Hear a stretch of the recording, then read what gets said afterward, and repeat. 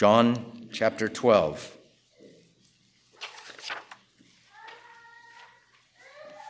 John 12. The sermon this morning will be on verses 27 and 28a. John 12, 27 and 28a.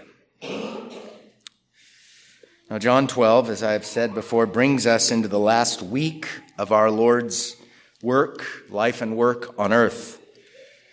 He enters Jerusalem, the capital city, the religious capital of the ancient Israel. This will be the last time. It is pointed out to us in the context that it's during the Passover celebration, which is a celebration of an ancient act of God that benefited the ancient people of God. Namely, God told them, I'm going to come in judgment upon the Egyptians, but if you put blood on your door, I'll pass over you and end up saving you out of this bondage that you're in through the passageway of the Red Sea. It's hard. Okay. It's impossible for me not to say, methinks the Passover was pointing to a greater Passover, our Lord Jesus, where he passes over us, doesn't inflict divine justice upon us, but he inflicts it upon the Son for us and for our salvation. So there's thousands of people there that would have otherwise not been there. In the reading this morning in John 18, we see that Jesus said, look, I taught in the temple. I taught there. I taught in public. He went to the synagogues as well. Well, he's in public now. This is his final public monologue where he says most of the words in the passage. And if we look back before our verses in John 12 through 19, we have our Lord's entrance into Jerusalem. This is his last entrance into Jerusalem. And then verses 20 through 24 begins our Lord's final public monologue. We've looked at verses 20 through 26. And this morning we're going to look at verses 27 and 28a. But I'm going to read a larger section for you. Let's begin in verse 23. But Jesus answered them saying, now this is right after Gentiles were at the precinct there, at the temple precinct, and they say to Philip, Sir, we wish to see Jesus. So Philip goes to Andrew, and then Andrew and Philip go to Jesus, and they told him this right after. Hey, Lord, there's some Gentiles here that want to see you. He answered them saying, the hour has come that the Son of Man should be glorified. Remember, the Son of Man is a phrase coming from Daniel chapter 7 that our Lord appropriates to himself, I think more than any title. Son of Man is this figure in this prophetic vision of the future that Daniel was endowed with. Having done what he was supposed to do as a servant, he ascends up to the Ancient of Days. Peoples are given to him, nations are given to him to serve him. Okay, so this is this Son of Man, which is interesting because there are Jews and Gentiles present here. As soon as the Gentiles are mentioned, Jesus says these words. The hour has come that the Son of Man should be glorified. Most assuredly, I say to you, unless a grain of wheat falls into the ground and dies, it remains alone. But if it dies, it produces much grain. He's talking about himself. Unless I die and I'm buried and ultimately raised from the dead, I'm not going to bear fruit. But this is going to happen. These are almost strange words now. He who loves his life will lose it. And he who hates his life in this world will keep it for eternal life. If anyone serves me, I think he's picking up on the Daniel 7 theme. The Son of Man, upon ascending and in his current session, has many from all peoples, tribes, tongues, kindreds, and nations that will serve him. If anyone serves me, In other words, I'm going to have my own servants. Let him follow me. These are my followers, Christians, believers. And where I am, ultimately, there my servant will be also. And where I am, there my servant might be also. Will be also. Okay, so he's confident. He believes the written word of God. And he's saying, look, I'm going to have servants all over the place. By the way, these Gentiles are here, a kind of a picture of a large influx of Gentiles that took place in the first century, but has ever since.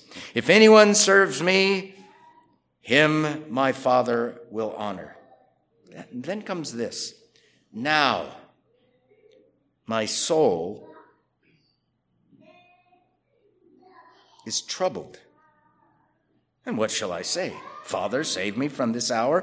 But for this purpose I came to this hour. Father, glorify your name. Then a voice came from heaven saying, I have both glorified it and will glorify it again. Therefore, the people who stood by and heard it said that it had thundered. Others said, an angel has spoken to him. Jesus answered and said, this voice did not come because of me, but for your sake. Now is the judgment of this world. Now is the ruler of this world. Now the ruler of this world will be cast out. And I, if I am lifted up from the earth, will draw all peoples, Jews and Gentiles, to myself. This he said, signifying by what death he would die. You can see why I stopped there about a year ago. And then about a month ago, I tried to pick it up again, and I'm going, no, I'm not going to start at verse 27. I'm going to go back and preach 2 sermons that I preached already a year ago to help get my mind into what's going on here. So we've already looked at verses 20 through 26. Greeks want to see Jesus. Philip tells Andrew, and they tell Jesus. Our Lord responds, the hour has come that the Son of Man should be glorified. Most assuredly, I say to you, unless a grain of wheat falls into the ground and dies, it remains alone. But if it dies, it produces much grain. Sinners saved all over the earth. Then he says these perplexing words in verses 25 and 26. He who loves his life will lose it. And he who hates his life in this world will keep it for eternal life. If anyone serves me, let him follow me. And where I am, there my servant will be also. If anyone serves me, him my Father will honor. Now basically, he calls us to live for him and not ourselves. He calls us to live for him and to give up living for creature comforts only, to serve him and not ourselves. If those words aren't strange enough, he's calling disciples to a radically oriented life away from self-centeredness. Give yourself up for the sake of Christ, serve him. And then he says these words, now my soul is troubled. And what shall I say? Father, save me from this hour of the pinnacle of his sufferings and his death, that mysterious judgment of God upon the Son of God while on the cross. Father, save me from this hour. Is that what I should say? I'm troubled. Save me from this hour. In one sense, we could fill in the blank space and say, no, don't save me from this hour. But for this purpose, I came to this hour. Father, glorify your name. Now, let me make, before we look into verses 27 and 28a, a contextual observation. I think it's very important, okay? That's why I read a larger portion of our passage. Here's my contextual observation. Our Lord just said, the hour has come, verse 23. So this is the same context. The time for his sufferings unto death and his resurrection is soon to come about, and he knew it, right? He tells us the hour has come. John uses that language. The Lord uses it as well many times in the Gospel of John. It ultimately points to the hour of the quintessence of his sufferings on the cross. It involves other things and other aspects of suffering as well, but that's its pinnacle. So now he says, the hour has come. He knows it. The Son of Man is going to be glorified. He will bear fruit due to his death and resurrection. He knows this is coming about. He will have some who serve him. Maybe even some of these Greeks that were there ended up being true believers.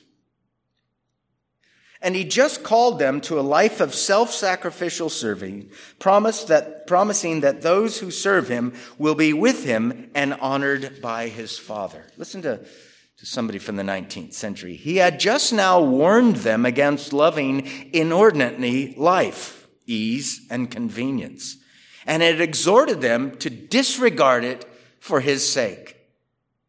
And now he gives expression to his own self-sacrifice and shows how entirely he yields up his own life for men. I think that's what's going on. But the irony here, between verses 25 and 26 and 27, is he basically says, give yourself up for my sake. And then right after he calls his disciples to that kind of a life, he says, oh, by the way, my soul's troubled. So we have now my exposition of verses 27 and 28a. In 27a, we are told of the inner state of our Lord's human soul. This is fascinating. Now my soul is troubled. If you have a red letter edition, it's in red letters, right? Jesus says this to whoever's there listening, certainly the disciples, probably some Pharisees, and most likely those few Gentiles that said, Sir, we wish to see Jesus. Now my soul is troubled. Our Lord gives us a glimpse into his soul. And at this moment, what is his soul doing? It's being troubled. It's being agitated. The hour has come, and he's troubled?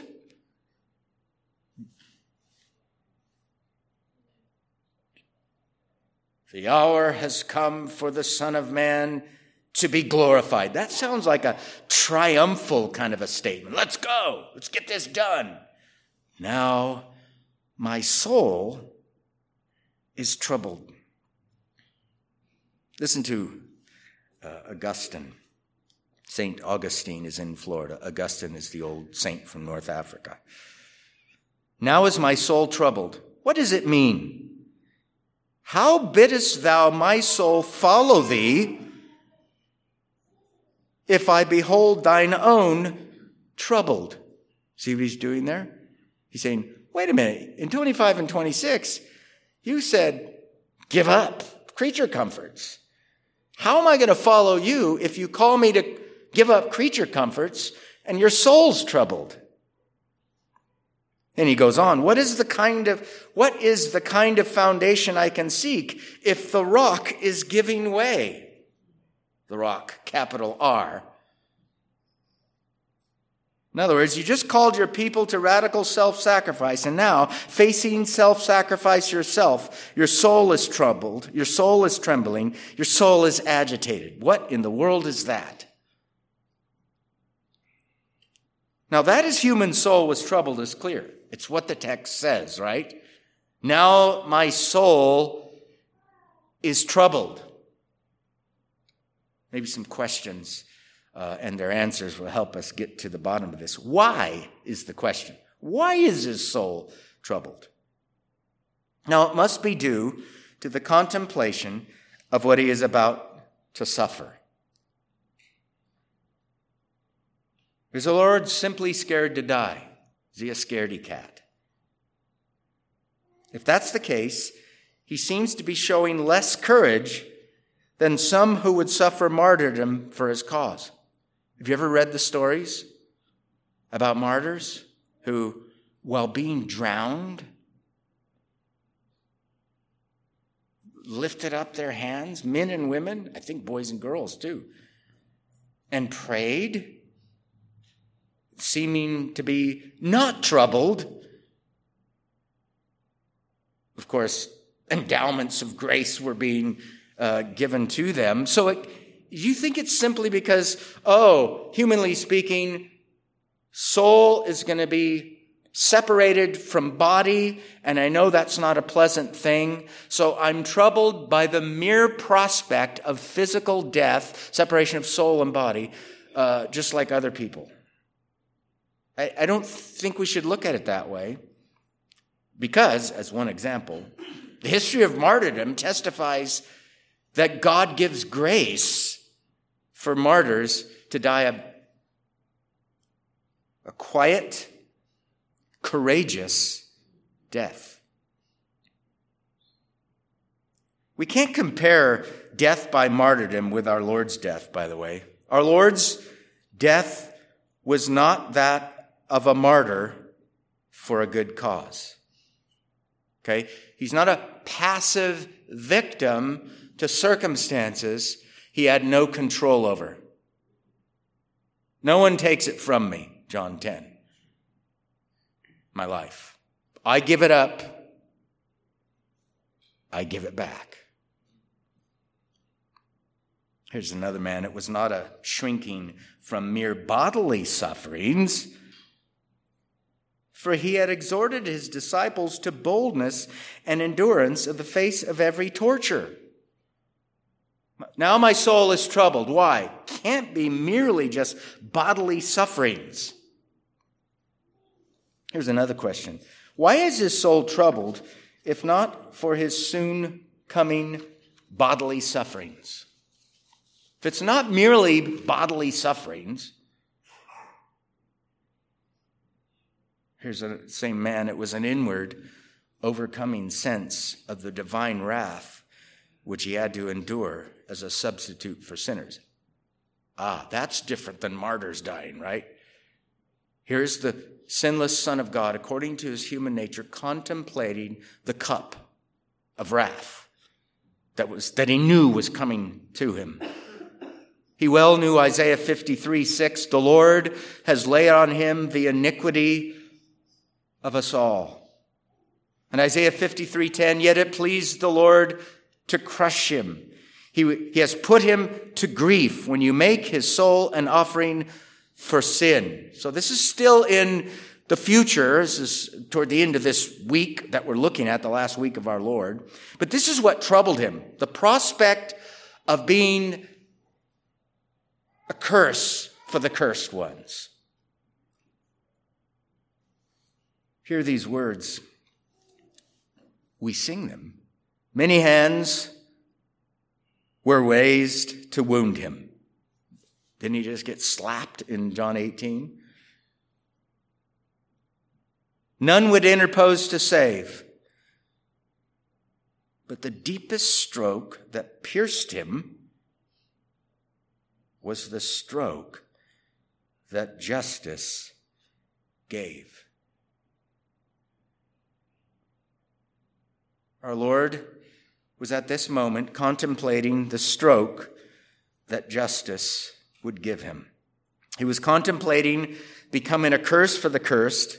He was musing upon his damnation-exhausting death, and this is what troubled his soul. Not merely the contemplation of separation of body and soul, which is bad enough, but being the wrath-bearer of divine justice. How about this question? Since his soul was troubled, did he sin? Is this sinful troubling or troublement? Is he agitated about the prospect of drinking the cup of divine wrath and therefore sinning. Now, most of us are going to say, whatever's going on here, I don't want it to be sin. It's not sin.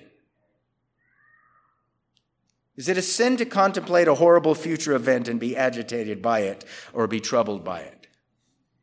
Is it necessarily sinful to contemplate something most likely you know is going to actually happen and go, oh, wow? I would say no. It is natural to human nature to be affected by such thoughts. Matter of fact, if our Lord contemplated exhausting divine wrath and went, whatever, let's get it over with, it would be trivial, right? It would be a violation, I think, of the third commandment. Here's another old friend of mine, Cyril of Alexandria. By the way, most of my old friends are all from the same place, the theological center of Christian Trinitarian development or understanding and Christological understanding, North Africa. Cyril of Alexandria said long ago, "The Lord is troubled by what he thinks and anticipates." Have you ever been troubled by what you're thinking and anticipating? Yes. He is not yet on the cross, but he experiences mental anguish ahead of time as he looks ahead to what is going to happen and endures by his rational faculty the thought of future events. He even uses this word, mental anguish, and I want some of you to squirm having heard those. Really? Jesus suffered mental anguish contemplating what was about to transpire? Did he ever hunger? Yes. Did he hunger without sin? Yes. Did he ever thirst? Yes. Did he thirst without sin? Yes. Did he ever get weary, tired? Yes. A few days ago, I was texting some friends. I said, I woke up cranky. I didn't sleep well. I think justifying my bad attitude. Did Jesus ever get weary and tired and sin? You know, sometimes when you're feeling the frailty of your flesh and you are just tired and maybe you haven't slept well for a few days, you tend to be more on the edge and easily provoked to sin. But Jesus experienced those kinds of things and never sinned. So my question is this: since his soul was troubled, did he sin? And I'm saying no, but it was troubled. Here's a friend of mine from the 17th century. Christ was capable of no sinful trouble. See what he just did? We could say it this way, but he was capable of whatever trouble means. But it's not sinful. Our troubles are upon reflections for our own sin and the wrath of God due to sin. Our troubles are because we have personally sinned against God. His was because those given to him had sinned against God. Our troubles have mixtures of despair, distrust, and sinful horrors. There was no such thing in his trouble. His trouble was in the very nature of it, not only pure and clean, but also sanative and healing. What does he mean by that? Well, let's listen to the words again. Now my soul is troubled. And it doesn't say full stop, on to the next story. It says, and what shall I say? Contemplating the coming wrath upon him, he's troubled and immediately says, what shall I say? Shall I give in to this agitation within? Shall I allow natural passions, this side of the fall into sin, get the best of me and derail my soul entirely from the divine plan? Shall I do that? It's immediately after he says he's troubled, he asks this question, and what shall I say? Father, save me from this hour, but for this purpose I came to this hour. Father, glorify your name. But again, he says these troubles of our Lord were sanative and healing. Remember Isaiah 53:3. A man of sorrows and acquainted with grief. This is heavy. Acquainted with grief. A man of sorrows, what a name for the Son of God who came. Ruined sinners to reclaim. And in the process of reclamation, he endures grief without sin. Why? Because we endure grief and sin all the time. We get easily derailed by some of the trivial thoughts about the future. Here he is, a man of sorrows and acquainted with grief. Surely he has borne our griefs and carried away our sorrows. You think the Lord knew Isaiah 53? That's Isaiah 53:4. Yes. Do you think he believed those things? Yes. If we could pull him aside at this point in his earthly ministry, Jesus, stop. Okay, now my soul is troubled. Does that have anything to do with what Isaiah said would happen to the to the Lord's servant in Isaiah 53? And our Lord, what would he say? Of course. See here, then, our Lord according to his human nature. Troubled, grieving, sorrowing, but not sinning. Have you ever been troubled, grieving, and sorrowing? Yes. Sometimes because of our own sins. Sometimes because of the sins of others. But Jesus was troubled, grieving, and sorrowing, but not sinning. That's why I think this older writer says sanative and healing.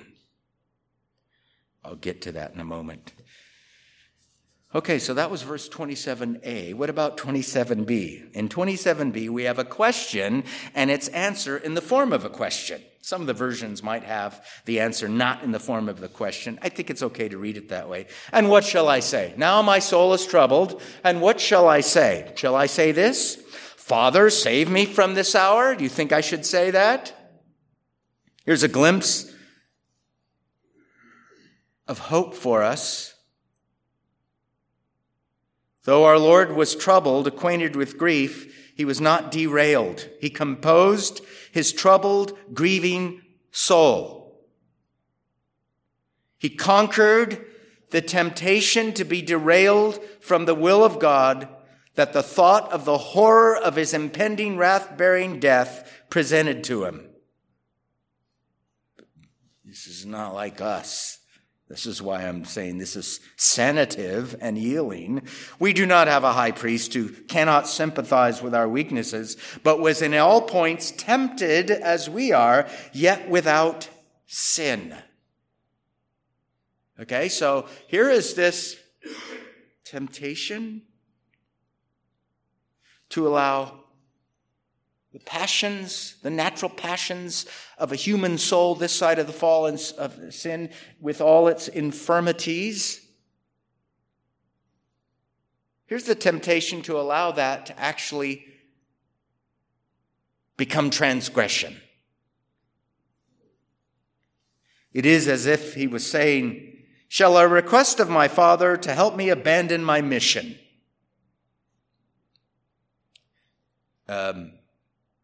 He checks his soul quickly.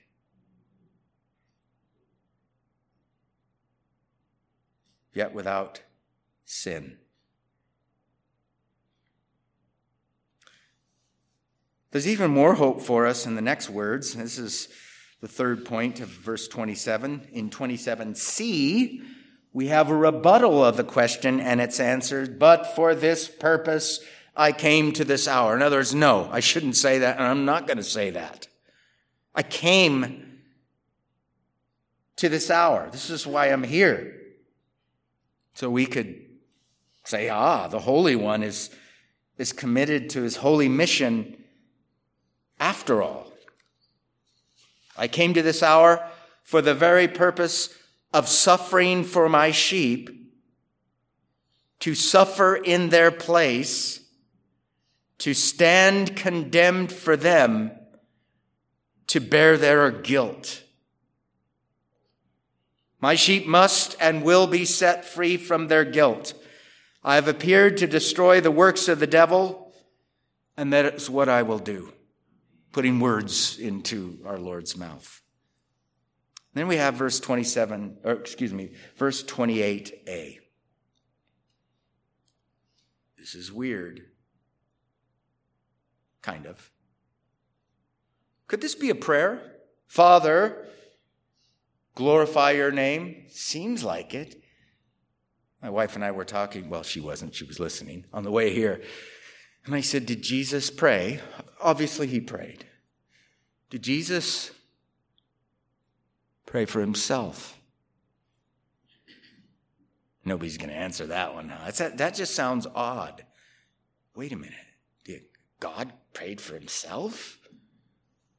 You remember the Christian confession, great is the mystery of godliness. The Word, or Son of God, who was with God and who was God, takes to himself a real human nature. Very God, yet very man. The nature he assumes is a nature that exists in the world this side of the fall into sin and the curse. So that natural infirmities, not sin, but natural infirmities like wondering about the wrath of God coming upon him in the near future, would be real experiences of his very manhood. And in the midst of all that, he immediately checks himself. Now my soul is troubled. And what shall I say? Father, remove me from this hour, but for this purpose I have come. For this very hour I have come. I'm not going to give in. Father, glorify your name. Mere temptation to sin is not sin.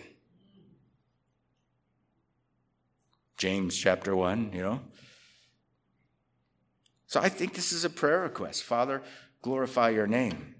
I think it's a prayer request not only because of the words, but because of the response, this revelation of the Father through this weird voice thing we'll look at next week. Then a voice came from heaven saying, I have both glorified it and will glorify it again.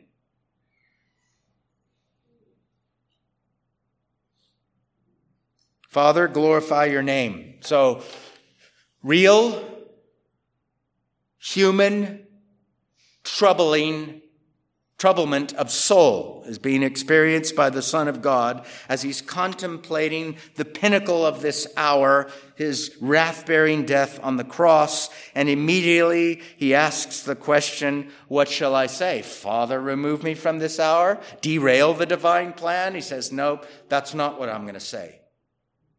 He might have been tempted to say something else, but he didn't. He immediately checks the sensitive part of his soul with his rationality, with his mind that knows the will of God. There's a lot to learn about how we don't do this, by the way. Using me to make thy name glorious over all the earth. I'm the Son of Man. I'm going to have servants among Jews and Gentiles all over the earth. But in order to get that reward of my efforts, I must suffer. Glory comes after the suffering. Make much of your name through me. Make the name of the true God known throughout the earth. We're a long way from where this happened a long time ago, right? And what's happening? We pray to the Father through the merit of the Son by the gracious influences of the Holy Spirit. The name of God is great in our church, not because we're great, but because He's great, and God has made good on this prayer request of the Son of God while in His incarnate state.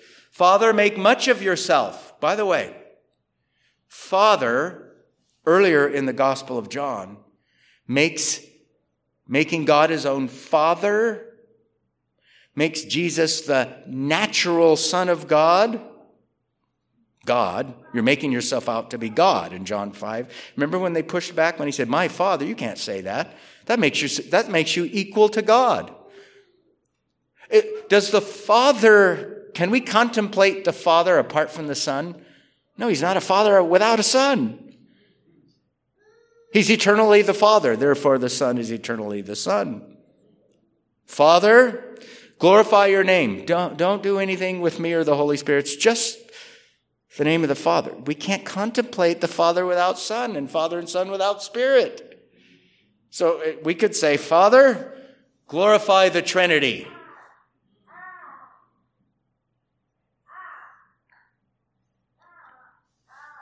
Daniel saw in a prophetic vision the future service of the Son of Man.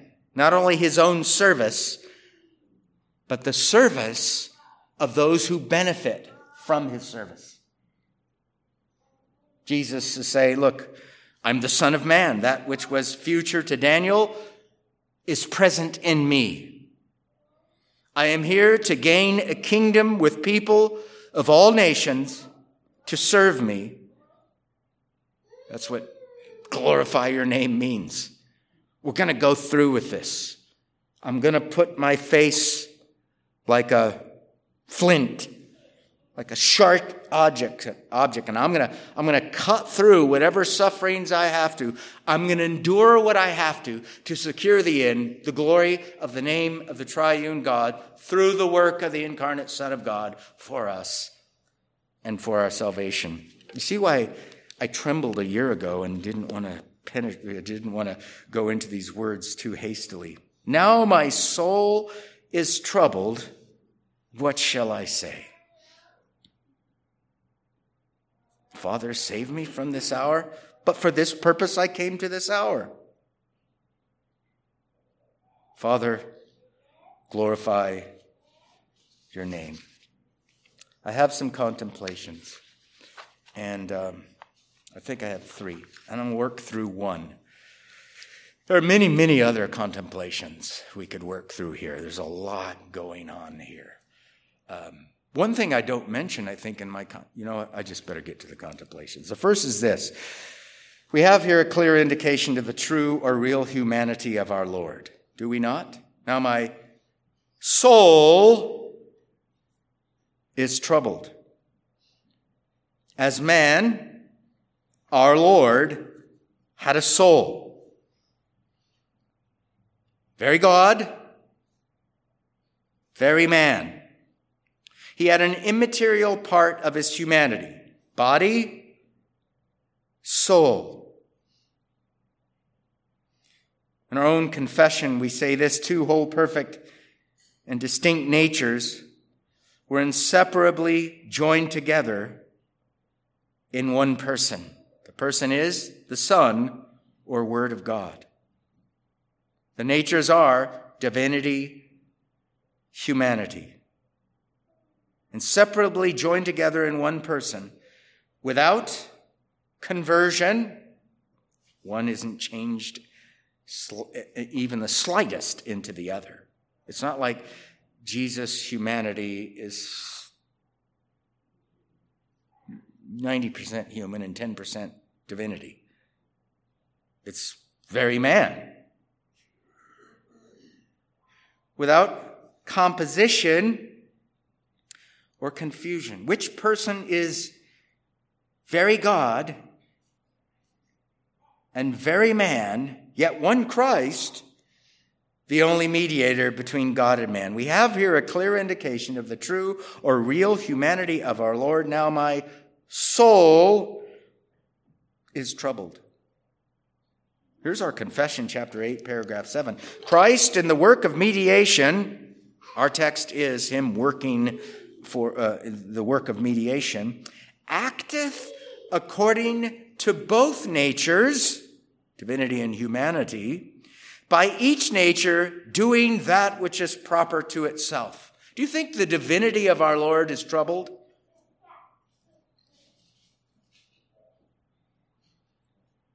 Nobody shook their head, yes. Good. We're not heretics. At least on that issue. No, but the person of the Son of God incarnate speaks and says, my soul is troubled, agitated, grieved. Now, even though sometimes these words are used of Jehovah in the Old Testament, we can't take them like literally, should we? It grieved God. Like, oh, I didn't know this was going to happen. Bummer. It must be using creaturely language to depict something that needs to be scrubbed of creatureliness before we attach it to God, right? Something like that. We can't do that here. This is real humanity. Troubled. It is proper for human nature, the soul, to be troubled while contemplating what our Lord contemplated. Our Lord was very man. Now, why is he very man? Because it is very man that needs to be repaired. And he is repairing our nature in order to bring it in himself and us in him back to God in a safe relationship with God. He even has to repair our soul, our grief, our trouble. He has to endure circumstances where, humanly speaking, according to his human nature, he would endure passion, that is, information in this case, either entering his mind or being rethought about in his mind that works pressure on him, on his human soul to respond. And when passions become sinful, well, we all know what that's like. We do that. But he endured the thought of that. He actually endured it itself. We're not there yet. It's at the end of the Gospel of John. You remember there's that other time, if there's another way, remove this cup. Nevertheless, not my will, but thine be done. Not my human will,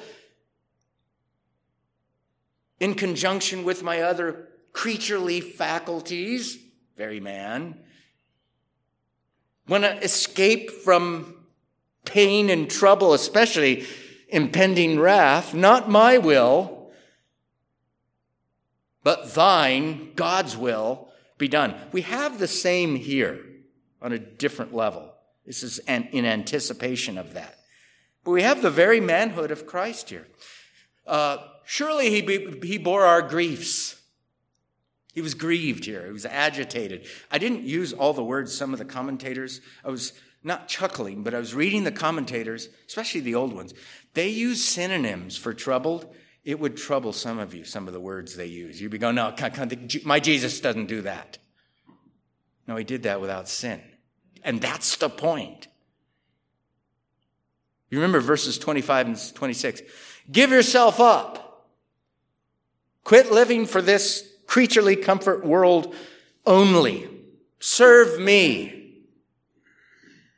It's one thing to say that, like, yeah, I'm going to live for Jesus. It's another thing to do it, right? That's why Augustine said, wait a minute, you just told us to live a certain way, and now you're wondering if you want to live that way yourself? What happens when the foundation, the rock itself, is crumbling, is troubled? Well, here's what's happening in one sense. He's being troubled. The infirmities of human nature existing this side of the fall and curse into sin. Not really as a test, to see if he would sin or not. But he's assuming that which we do and don't respond to well at all. He's assuming, in his case, the contemplation of curse and wrath coming upon him. He's weighing it, and he's saying, that's pretty bad. That's what's coming up here. But you know what? This is why I'm here. This is what I'm doing. Father, glorify your name.